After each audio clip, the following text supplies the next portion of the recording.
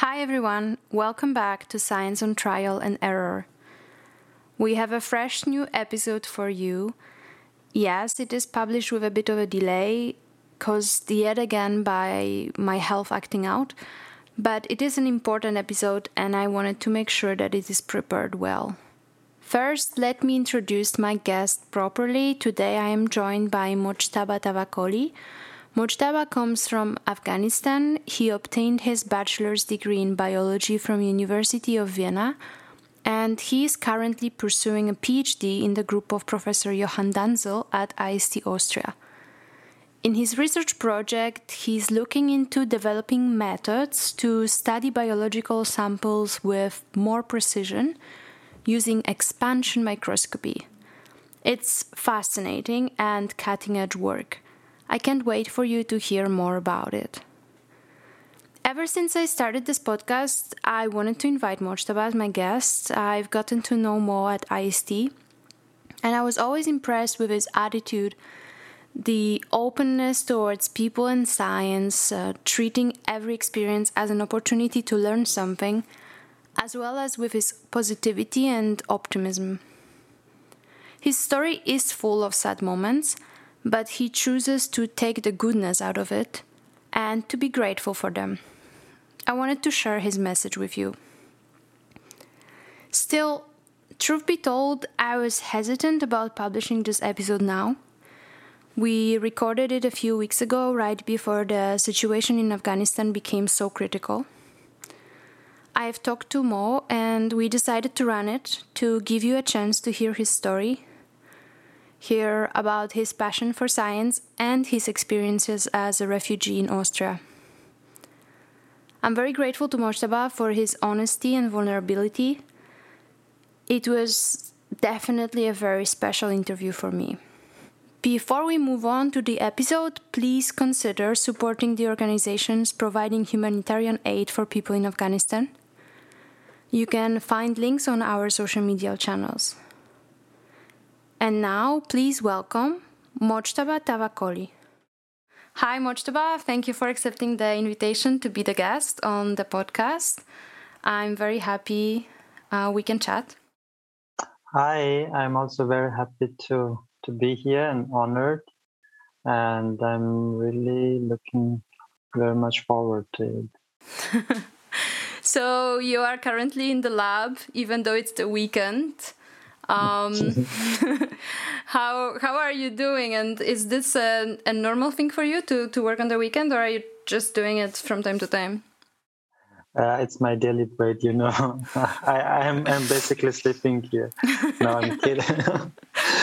I'm kidding. No, I don't come every weekend. So it's like basically when experiments are running and I can't interrupt them. So I just come, and I usually use this also to do sport. Like, you know, I bike here, and then bike back, or I go here for a run and so on. So I combine it with my activities. So I also try to enjoy it.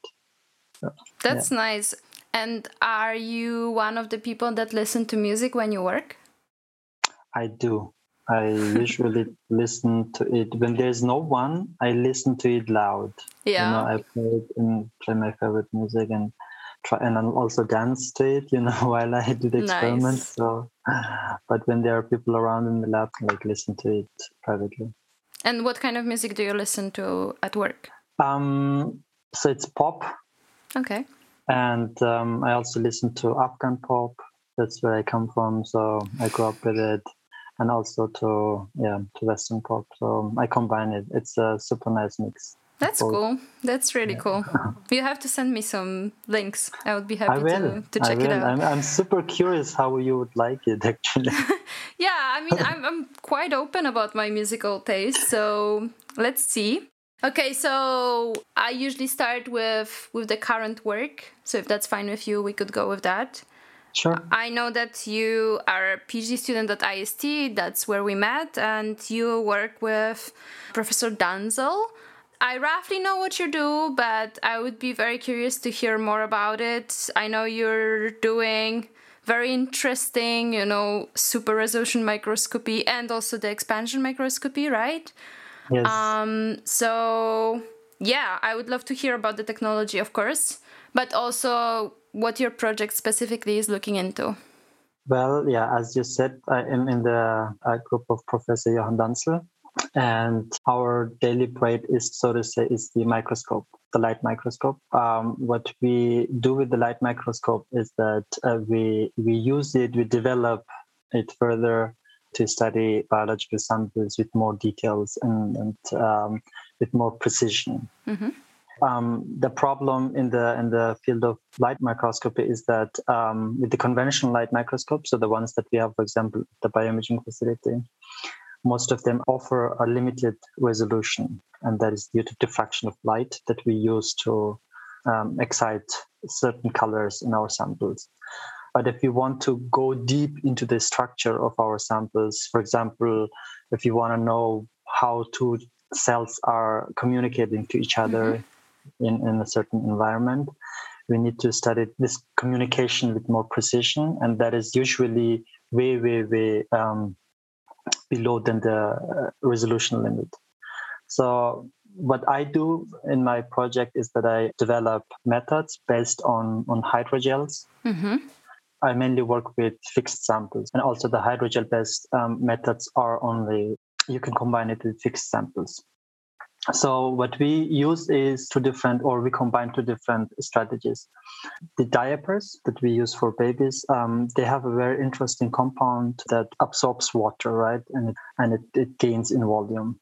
Yeah. And the other thing is like the hydrogels, also, for example, our contact lenses. We combine these two type of methods with each other to gain more insight into our samples.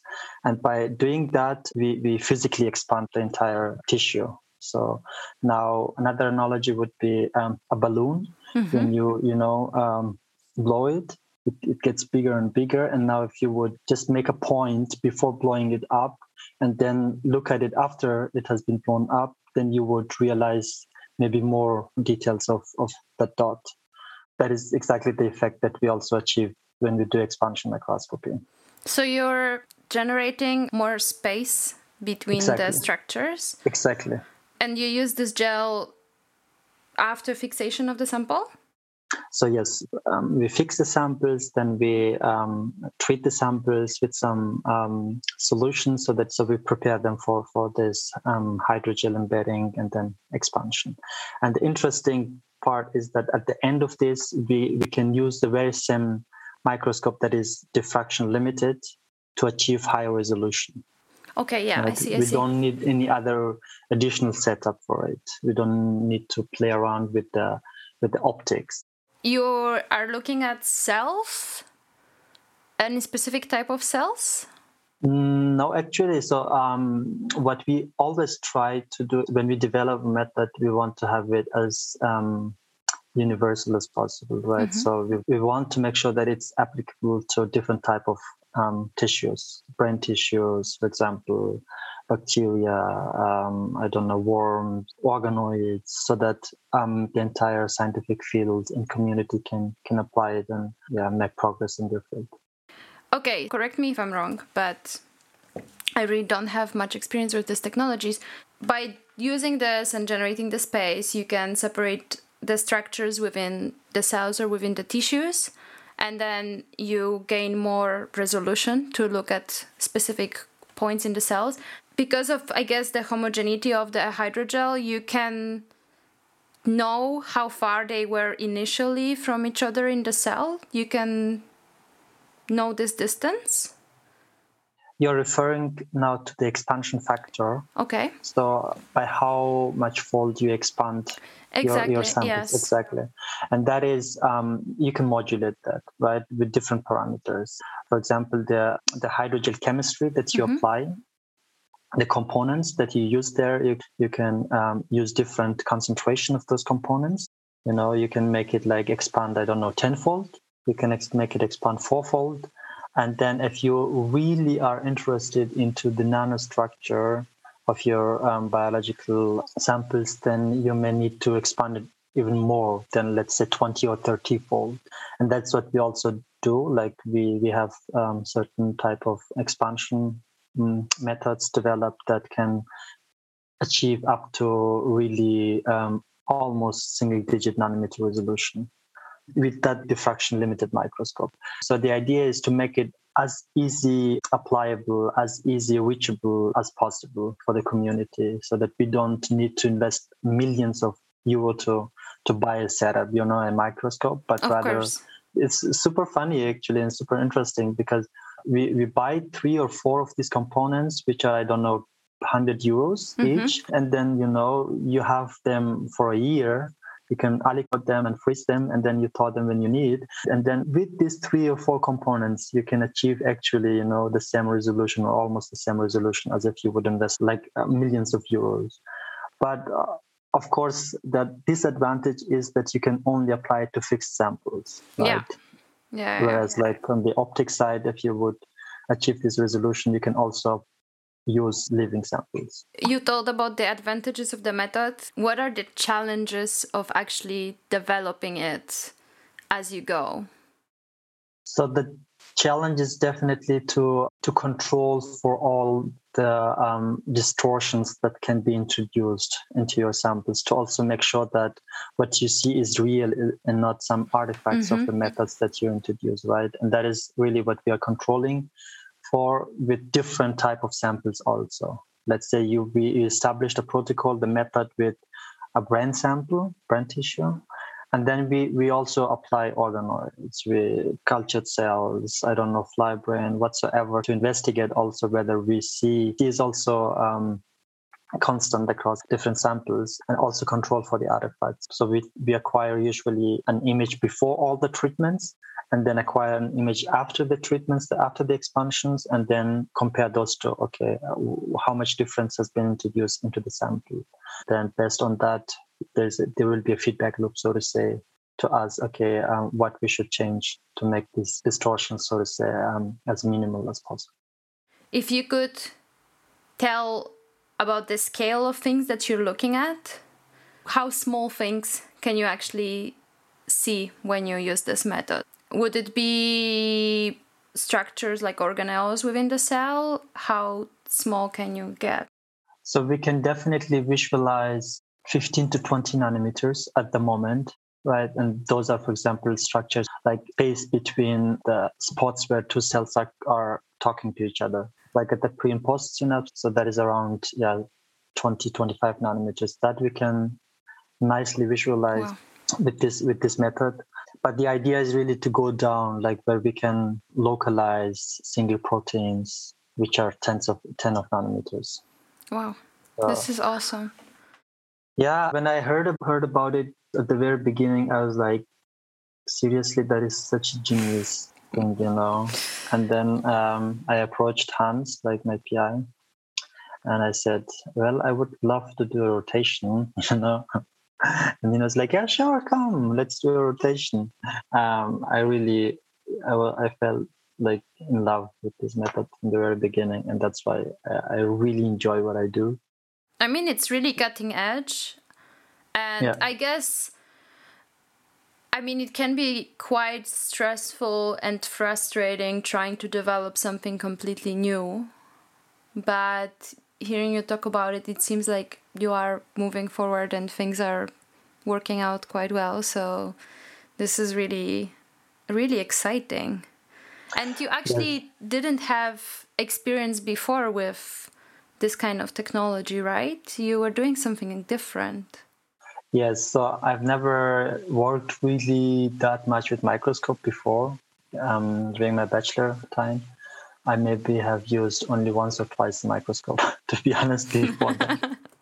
And the resolution that you're getting, is it comparable to this other nanoscale kind of microscopes, the Storms and Palms? Exactly, yes. So we also work with STED microscope, with single molecule localization microscopies like Storm, Palm. So the physicists in our group, like they are developing those type of microscopy based on the optics. So our group is super diverse. We have physicists. Sounds like it, yeah. Yes, we have data scientists, computer scientists, engineers, chemists, biologists across the field, name it. And that is so interesting. You learn so much from each other. as I said, I've never worked like so much with microscope, or I haven't used it also that much. But here, I learned so much from my colleagues, and I appreciate that so much. It's just a gift, seriously. Yeah, it sounds like there's a lot of exchange between you guys, and I guess this helps with getting the right perspective, how to actually approach this kind of work, which is very pioneering. So yeah, when you joined IST, did you already knew about this group? I think you were one of the first students in the group, right? Yes. So I joined IST in 2017. I didn't know about Hans before. The first 3 rotations I did like with other professors. And then during the third rotations, I met a group member of Hans. We were always in the cell culture at the same time, and then we were talking about, what are you doing actually, microscopy. And I was like, why microscopy? What is so interesting about it? You just go to it in image, like, oh no, Mo, come and see what we can do with it. There, I really realized that microscopy is not just, a device that you use for acquiring images, but you can do a lot of other stuff. I'm super lucky and happy with that decision that we made back then. So I'm very glad. I really enjoy what I do. This is awesome. All right, so now you are a very committed microscopy person, but as you mentioned before in your bachelor's, you were doing a completely different thing, and I think you were working more on cancer cells, right? Yes, during my bachelor, I was really interested. I'm still interested in cancer research, so it's like, a transition. I learn methods, I develop methods, which I would love to apply during my postdoc then afterwards. During my bachelor, I was worked mostly with cancer cells and investigating different pathways.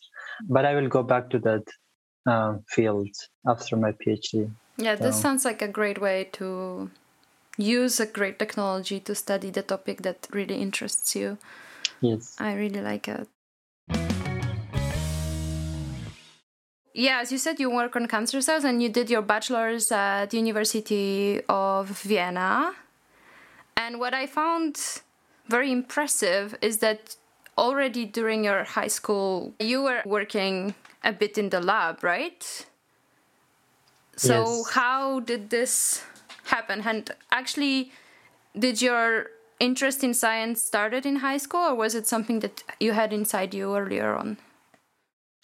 So actually, I was as a kid very, how do you put it? I was always asking questions like, if you mix oil with water, why they don't get mixed? Like, what is the difference? What is there? The curiosity was there. Exactly. I was super curious. And then when I finished secondary school, I got more interested into chemistry. And luckily in Austria, we have this system, like if you want to be more focused on a specific subject during your high school, you can do that. So I was then looking for some chemistry high school. We definitely had like 30 hours lab work. That's really a lot. That was super exciting for me because, you have this theory class and then you do it also by yourself, right, afterwards. So, I started pipetting super early and I loved it, Why did you decide to work not in chemistry, but actually in biology?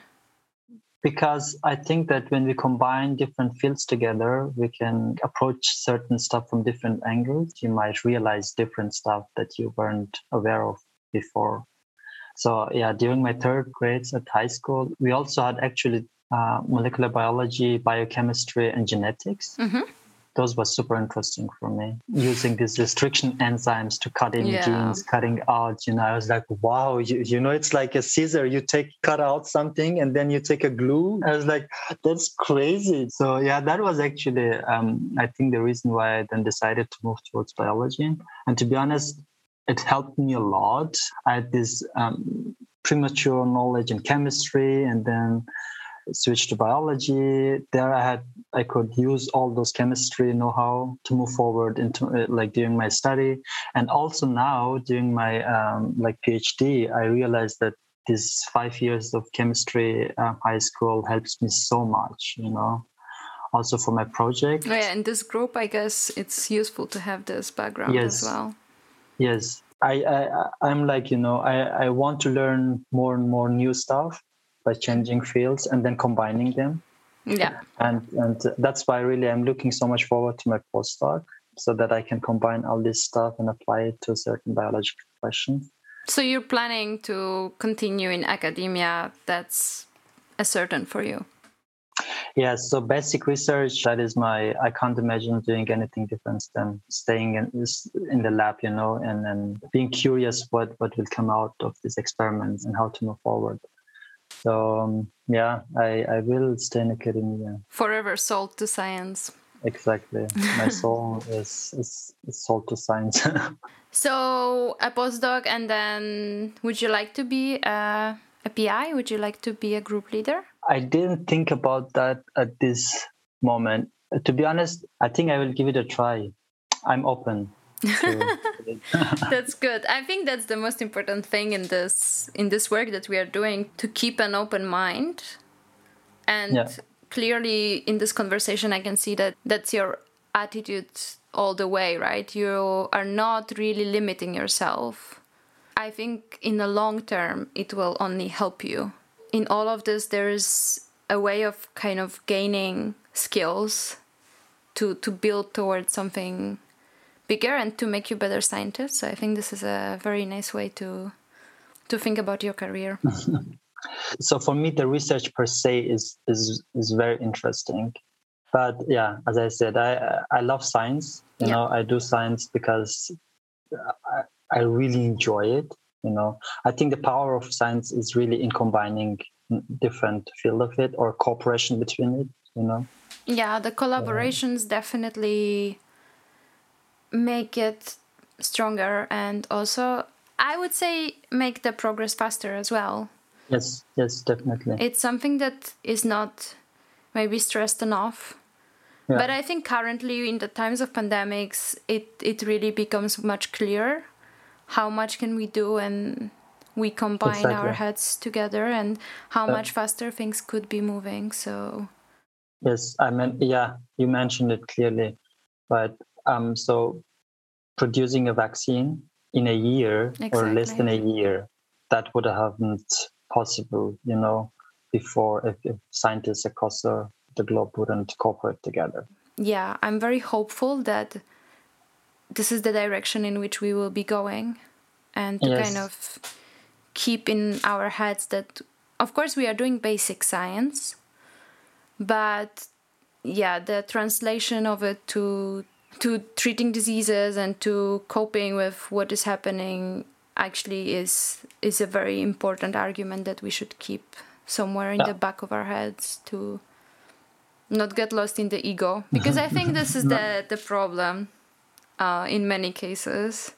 Yeah, totally agree. And I also really hope that it's not just something that we as a scientists can emphasize, but also it's a political decisions, right? So that we get this environment to collaborate. Really, when I've heard about IST the first time, that's a campus where you have different departments close by. That was like, oh, that's amazing. You need to apply there, right? I had the same feeling. Actually, looking for PhD, I wanted to have this interdisciplinarity, and I think it's great that more and more places start to do it. That's really, I realized that for my project, right? I really appreciate so much working with different friends and colleagues across the campus. Yeah. And whenever I talk, I learn new stuff about my own project and realize it from different angles. And I'm like, oh, wow, I didn't think of that before. Thank you. So your career for now has been actually really centered in Vienna. Have you considered going into another country for your PhD, or did you actually want to stay a bit more locally? So I actually wanted to go abroad for my PhD and even actually for my bachelor, but I didn't have the permission to do it. So because, I came to Austria as a refugee, and I had this asylum status. I So, see. and with that, you're not allowed to. I mean, you can leave the country but not more than 3 months, right? I see. So it Yeah, was just bureaucracy that was kind of exactly. keeping you here. Yes, exactly. But I really wanted to go abroad and also experience a different culture in science. But yeah, that's what I will be hopefully doing for my postdoc. So currently you are resident in Austria already? Yes, so Okay. I got citizenship. Now I Great. can move freely.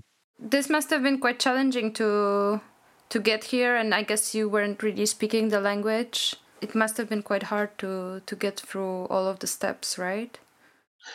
Oh yeah, it was hard, but it was also joyful. It was this huge lesson, and I have to admit I learned so much during this process. But to be honest, I'm also thankful, for what I have experienced, because otherwise I wouldn't have been here where I am at the moment. I really enjoyed every single moment of it, with all the pain and happiness together. So yeah. And how young were you when you arrived from Afghanistan to Austria? I was 13 and a half when I came to Austria. That's young. So is that one of the reasons that you are, I mean, I'm sure it's the reason, but like you are engaging in activities of these organizations that help the youth coming from Afghanistan to Austria? Yes. Maybe you could tell a bit more about what these associations are trying to achieve. Yeah, so the association is called IGASUS. Mm-hmm. So it's an association of the Afghan students in Austria. So what we want, the first thing is to connect each other, to have a network, and then to help each other, like for those who are already at universities, that they help those who are still at school and be a mentee or mentor for them.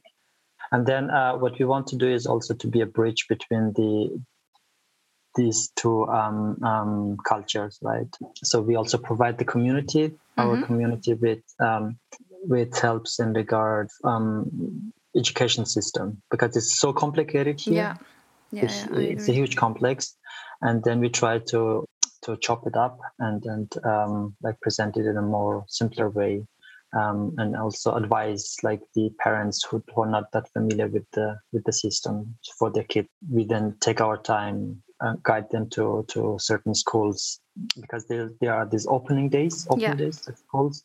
We advise them to also go there and have a look with their kids, and then decide together with their kids.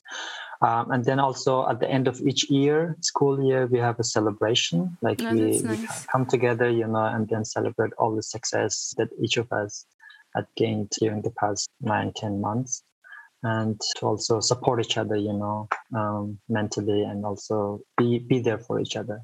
Let's put it that way. So yeah, that's what we do, like in this framework of IGASUS. And you are one of the co-founders of the organization, right? Yes. So back in 2013, when I graduated from high school and entered the university, so I realized actually that there is nothing such as an association where we could connect, and then join our forces to help the community. Yeah, we talked then with some friends and sat down and made some notes so what we could do, and that's how it got started. And then the association is officially, so to say, registered since 2015, I think. But yeah, the first 2 years it was like, okay, let's do all these works and make it ready to go public and so on. It's very impressive. I guess the community is growing, right? With every year, and it must be for you also a very nice thing to see all these people going through this and their successes, and it must be quite. That's super rewarding, for each of us. Like you do all these hard works during the year, and then at the end you come and see, wow, what everyone has achieved actually. It's so rewarding and also motivating, so to say. On the other side, what we really want to achieve with it is that, every one of us, if you want to, from the society, right, if you want to feel comfortable or feel home in Austria, we need to also call Austria home, right? If you want to participate in every decisions, like in the political decisions, Yes. and whatever things that happens in the society in this country matter us directly. So we want to also increase this perception. Yeah, of the that assimilation into the country. Okay. Yes, that we are not a guest in this country, but rather this is our home, and everything that happens here is also affecting us directly. And we have to also raise our voices if politicians are, trying to misuse like certain society or migrants for their own benefits, right? Yeah, this must be very challenging, right? I mean, from the perspective of a unit, from a perspective of a person changing the country and just kind of, as I said, like just learning the language and learning the culture is hard enough. But then when you have politicians that, I think Austria is also becoming much more right-wing currently. I know perspective from Poland, which is very anti-immigrants, and it's actually very upsetting how, the society's mindset is just very easily manipulated by, the media or the politicians. And then you get people who have never met anybody from outside of Poland, and they are already negatively, have negative feelings towards immigrants. I cannot even imagine feeling like this. Did you actually encounter any negativity because of your... Yes. I mean, the very, like, one prominent example, right? 3-4 years ago, when my siblings and me, we were like, we wanted to go on holiday at the airport. This policeman was like, we showed our passport, and then he was asking, where do you go? And we're like, yeah, we go on vacation.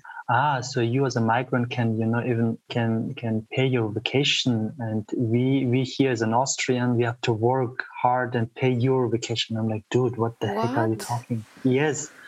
And I was so upset at that moment. Yeah, I was like, I really couldn't realize what this dude was talking about, right?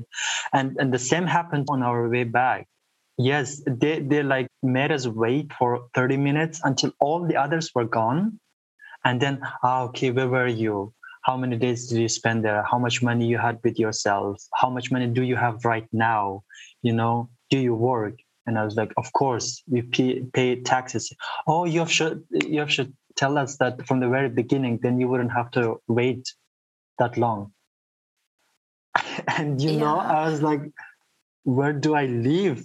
That's exactly what scares me the most, that you can talk to someone that has never even met anybody from any other country. Yes. And then they will still be negative, and they just repeat some sort of like stereotypes.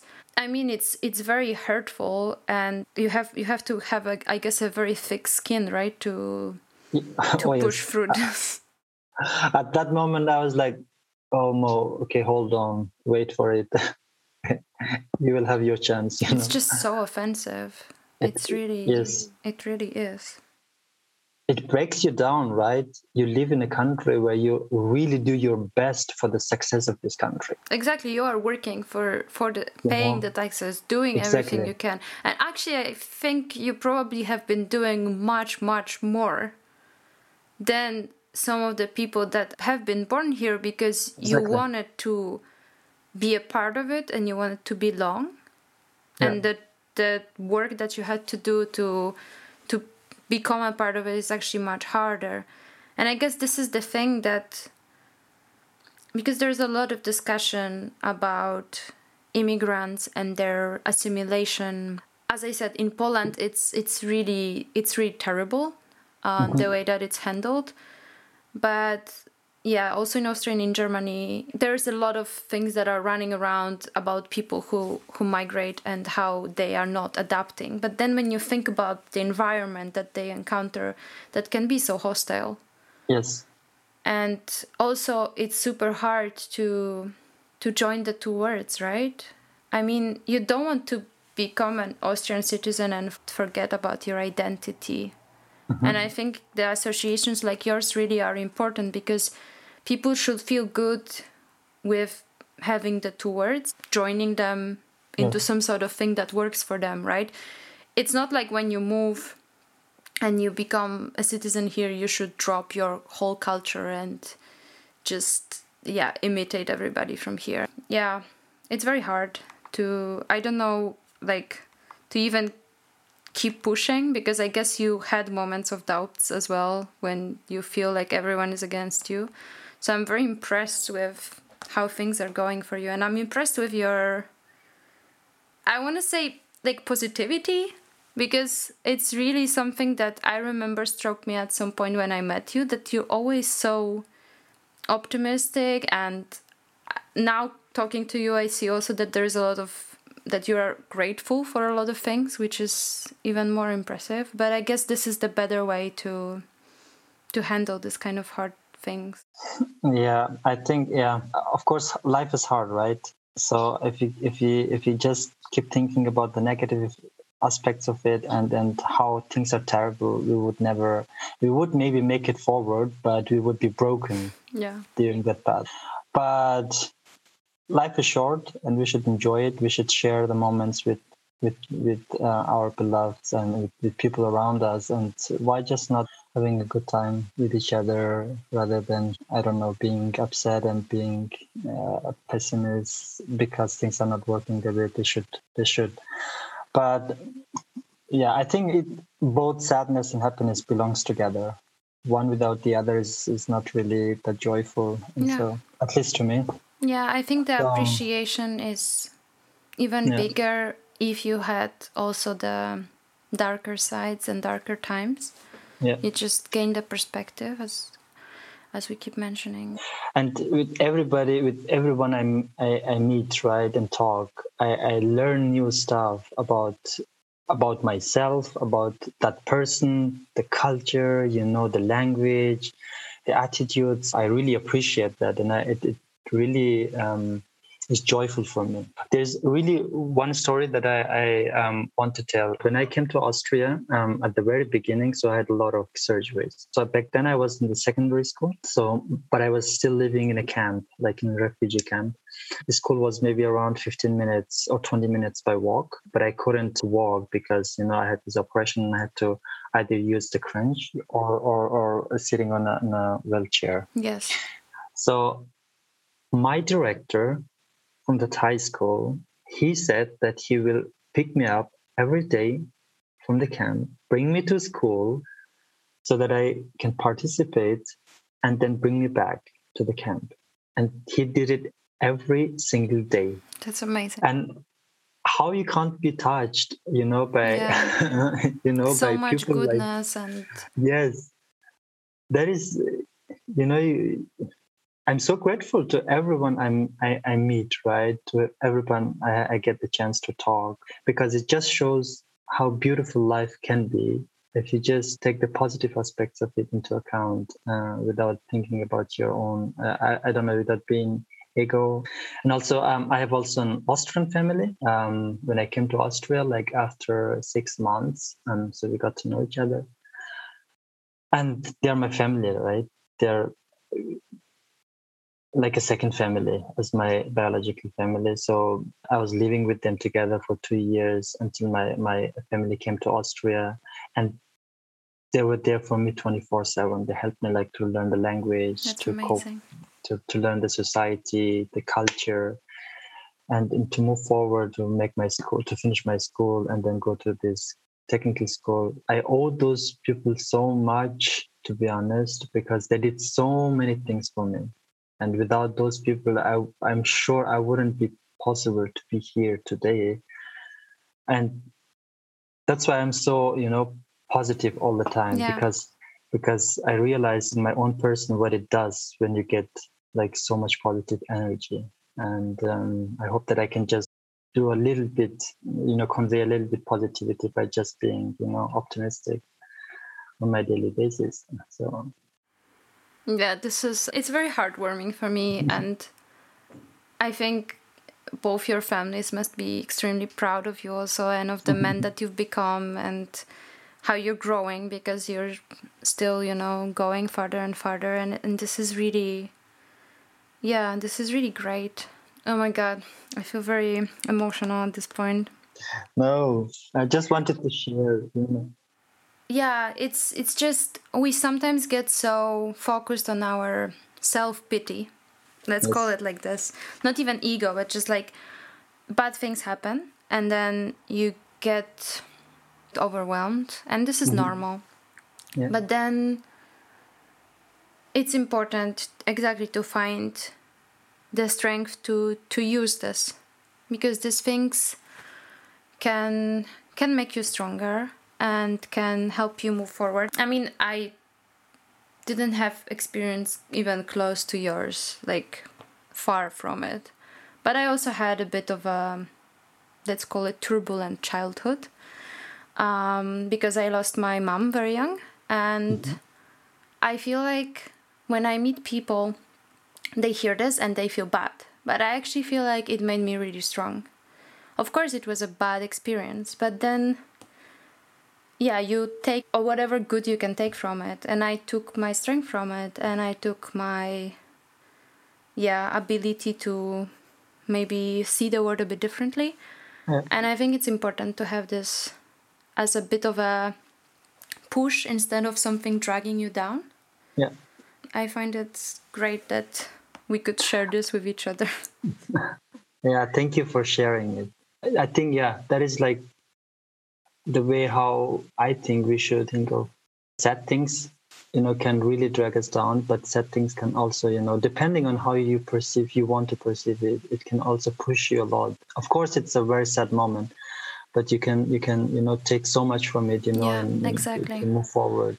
I really think there is no way to avoid bad things from happening. And if this last year taught us anything, it's just like anybody can be hit by it. It's difficult sometimes to get through these moments, and that's why we need other people around. And we also need to speak about it, because as you said at the beginning, it's kind of, you can feel like you're alone in this, because everybody's experience is so different, but actually the emotions and the things that we're going through are similar. Yes. And it can resonate with someone who's going through something completely different, but actually needed to hear that they can make it and it will be better. Yeah. So I'm glad we could send this message through, to focus on the good things that you can take from the bad stuff that happen. I think that your idea to join the things that you're learning now about the technology development and the topic that is close to you, which is cancer, to kind of go in this direction for your postdoc is really nice. And I think it's a very cool thing to do. You also said that you are thinking about staying in academia more seriously. So I guess besides your laboratory work, you're also thoughtful about the steps that you're taking in your career and the skills that you need to have to be successful in academia. I am also considering it, and the very good way to learn is from our friends and colleagues and PIs and supervisors. But what I like to ask my guest is maybe if you could give advice to someone that is currently looking for their PhD or thinking about career in science, what would you think is something that people should focus on outside of, laboratory work and outside of building your very typical technical skills? What would you consider to be important to think about already early on to make it easier or to make it just better? For me personally, it's important that you enjoy what you do. It's not about really, maybe not primarily about whom you're working with, but it's really, do you like it, what you do or not? Whatever it is, you should do it with your heart in the first place, and then with your brain. Because the brain, you will need it anyway, but the heart comes first. And if you don't, at least it's really for me, okay? If I want to do anything, I need to be with my heart first there, and then with my brain. And of course, if both, then it's even better. Even better, exactly. Think about it, do internships as many as possible, like every summer. Because back then, during my high school, I was really doing internships during the summer break, every summer break. And I learned so much. So also I learned that whether I like that topic or I don't like that topic. So that is one thing. So openness, be open to it, and don't restrict yourself to a certain thing, because science is changing so fast. Yeah, and then talk with your colleagues, with your mentors, with your supervisors, with your friends, best friends, about your feelings, how you feel about that job or the science that you do. Because, as you said, we all go through the same thing. Yeah. We most of the time think, oh, we are the only one who is going through this horrible time. But honestly, all of us go through, but we never talk to each other. Oh, and 100%. that is like, but when we talk, we feel so relieved and we feel so happy afterwards. Yes. So yeah, talking, like, be open and be communicative. I think these things helped me a lot, to be honest. And I think it's good to know it as early on as you can. As you said, the imposter syndrome, for example, hits every one of us. And if there's one thing that this podcast showed me, is that it really touches every one of us. And it's actually, it's a bit sad, but on the other hand, it's something that really we have in common. Yeah. And somehow when it hits, we feel like we're the only one that really is that bad. Or it's good to build relationships with people. Yes, I think that we human beings are super good in hiding our emotions sometimes, right? Yeah. We try to be, we are the one that can do it alone. We don't need each other, but actually on the opposite, we need each other, right? And especially since we're so emotional, if we keep those emotions inside ourselves, those are gonna explode so heavily that we will not be able to collect us back. That's why really talking, don't keep stuff inside ourselves. We talk about the sharing the emotions and dealing with the emotions, which is an important part, especially during the PhD, because it is a long run, if not a marathon, and there are ups and downs. And I was wondering, how do you, except for talking, how do you deal with this? How do you deal with the mixed emotions? And do you have any hobbies that keep you grounded outside of work? Physical activity you mentioned, right? So probably also this? Yes, so I do a lot of sports. And then PhD is not the only thing, it's not the only thing in your life. You have so many other things to also take care of, especially yourself. We have to be aware of ourselves, aware of our own emotions. We should really take the time for us, go through our emotions and realize those emotions, what they are, and then also try to work with them. That really helps me a lot. I really take the time for myself to go through it, be it like just 30 minutes walk through the city, right? Or I don't know, when you go for a run, or when you go for biking, or whatever it is. The other thing is social activities. You're not only focused on the PhD on your project, but also other type of rewarding activities. If I say rewarding, it shouldn't mean that we should do only things that are rewarding.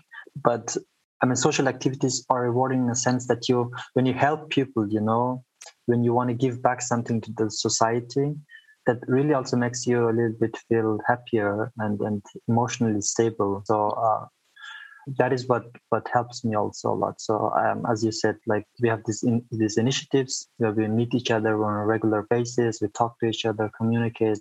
And also beside that, I try to be involved in other type of social activities with NGOs, for example, to share my experience with them. That really balanced me, let's say, my life outside of academia.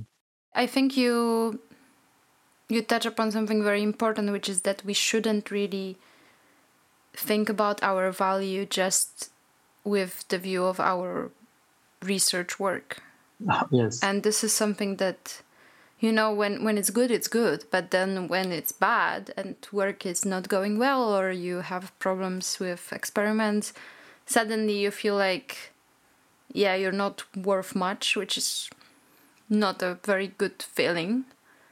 And having things that give you a sense of belonging and a sense of value outside of your work, because it is still work. I mean, we are very committed to science, otherwise we wouldn't do this. Yeah. But it shouldn't be the whole thing that determines your value. I completely agree. Yes, definitely. As you said, you listen to the podcast, so you know that I have this part that I call room for improvement, where I like to ask my guests what do they see as a problem in science, in academia. So what I really miss is gender balance, women empowerment in science. I mean, if you see the faculty positions, okay, it's terrible. It is terrible. So I think each of us as a scientist, or not as a scientist, as a human being, this should be our responsibility to, fight for it. The other thing is we need to make sure that every one of us also feel comfortable at the workspace, right? That there's no sign of sexism, that everybody has his or her own private space also, right? Yeah. That there should be definitely a dedicated person to whom one can talk anonymously without facing the consequence of being fired or whatever, right? This is something that we definitely need improvement. And I know you're working with Nicole in the STEM Fatale as well to increase the people's awareness about this imbalances, which is really important. I completely agree. I mean, IST is doing pretty well with that. Yes. And because of this, we feel like we're in this a bit of a bubble. But we have to fight to make it a more general thing and not just selected institutions that actually have it. And one other thing is science communication, right? And that's also what STEM Fatale does. So gender balance and science communication. So we are in our own bubble, right? We are really at the front of science. We do it ourselves, but we have to communicate it to the society as easily as possible. This is our responsibility as scientists. Exactly. We have the obligation. Whatever we do, yes, we need to communicate it. We need to, talk about this very openly and clearly in a simple manner to the society. So that is also, and there is definitely room for improvement. It's important, but it is challenging, and I feel like we could all use more training in this. Like our education can be very, very thoughtful and can be very packed with a lot of knowledge about the processes or the biology and chemistry, but then I think we are missing in our training more insight into how to do it properly, because of course some people just have it. They would be very good at speaking about it, but I think one of the things that I liked at IST was that in the first year we had this interdisciplinary things, and you had to talk to people from other disciplines who are still scientists, but you had to explain your work and you had to kind of collaborate. And this already was teaching us how to simplify and how to put things in perspective for someone who is not a biologist. Mm-hmm. But then still, I feel like, yeah, we should be encouraged, and we should also have maybe a bit more resources to learn how to do it, to practice how to do it. We have this Zuma scientist, right? Mm-hmm. Yeah, exactly. Which is a one step, but I really wish and hope that, you know, at the Institute, we get more opportunities like that, that we go out and communicate what we really do. If IST listens to this podcast, I really encourage them to really also, you know, work on that side a little bit more. Because at the end of the day, seriously, when we do this science, if the society is not aware of what we do and don't understand it, they will not have that much understanding for, you know, so many other things. So if we do our job, then I'm sure that also society will do its job. I agree. The last thing is a bit more relaxing, 2 questions. One is about your dream cool science. And this, I'm very interested in what you will say. But basically imagine that you have unlimited resources, either money-wise or even technology-wise. And you could just do something that you've always wanted to do. What would you work on, or what would it be? Of course, saving the world, you know. Small goals. Exactly. So my interest is cancer research, and especially like brain cancer research. Mm-hmm.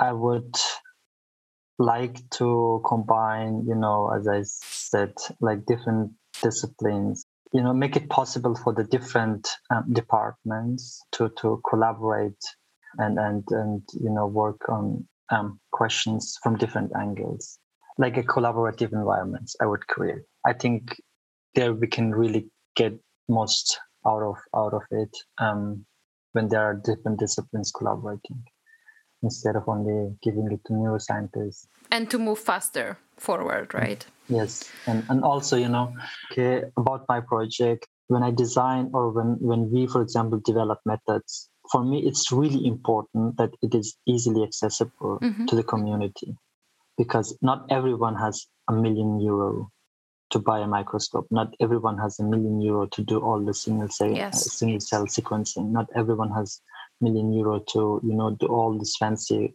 stuff. But when we develop something, we definitely need to keep that in mind, that there are so many other groups around the globe that don't have that much money, but they would love to, you know, and they have this capability, you know, capability to do cool science.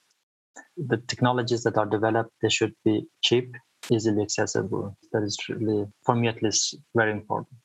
Okay, last question was about the dinner. And I'm curious. So if you could chat, have dinner, tea, coffee, whatever you want, with someone that is an inspiration to you or someone that you've looked up to, who would it be? It can be someone that is no longer living as well. I think with my mom in a sense that, you know, she went through so much, and yet she's so stable, so confident still, and so much full of energy. You seriously don't see that she gone through so much. When you talk to her, she still has her smile, you know. She's really an inspiration to me in that sense, because what she taught me is, you know, life can be super hard. It can breaks you down, but it depends on you whether you want to, you know, stand up and move forward, or you want to still keep sitting. I think I would first go with my mom and then with my grandma. Oh, that's... I learned so much from both of them. Like from my grandma, she was basically raising me. Seriously, I need them in my daily basis at the moment and in the past, and I will need them in the future. And from my mom, so I owe them so much in my life. I would go with them for dinner. That's lovely. with this positive thought, I think we are done. And I wanted to thank you again, for agreeing to do this and for being so honest and so open about your life and your story. I'm very happy we did this. Thank you so much. Thank you so much for inviting me. I really enjoyed it, and I really learned so much from from this podcast. No, seriously, every time when I listen, there are so many new elements in it, and to share, to listen to others' story, and you make it possible with your platform, right? It's a huge contribution that we all go through the same difficulties, but we need to talk to each other. Yeah, right? We need each other. We need to support each other, and just being positive and let's leave the listeners with it. Talk to each other and listen to each other as well. Exactly. Yes. Thanks a lot, Mo. Yeah, thank you so much.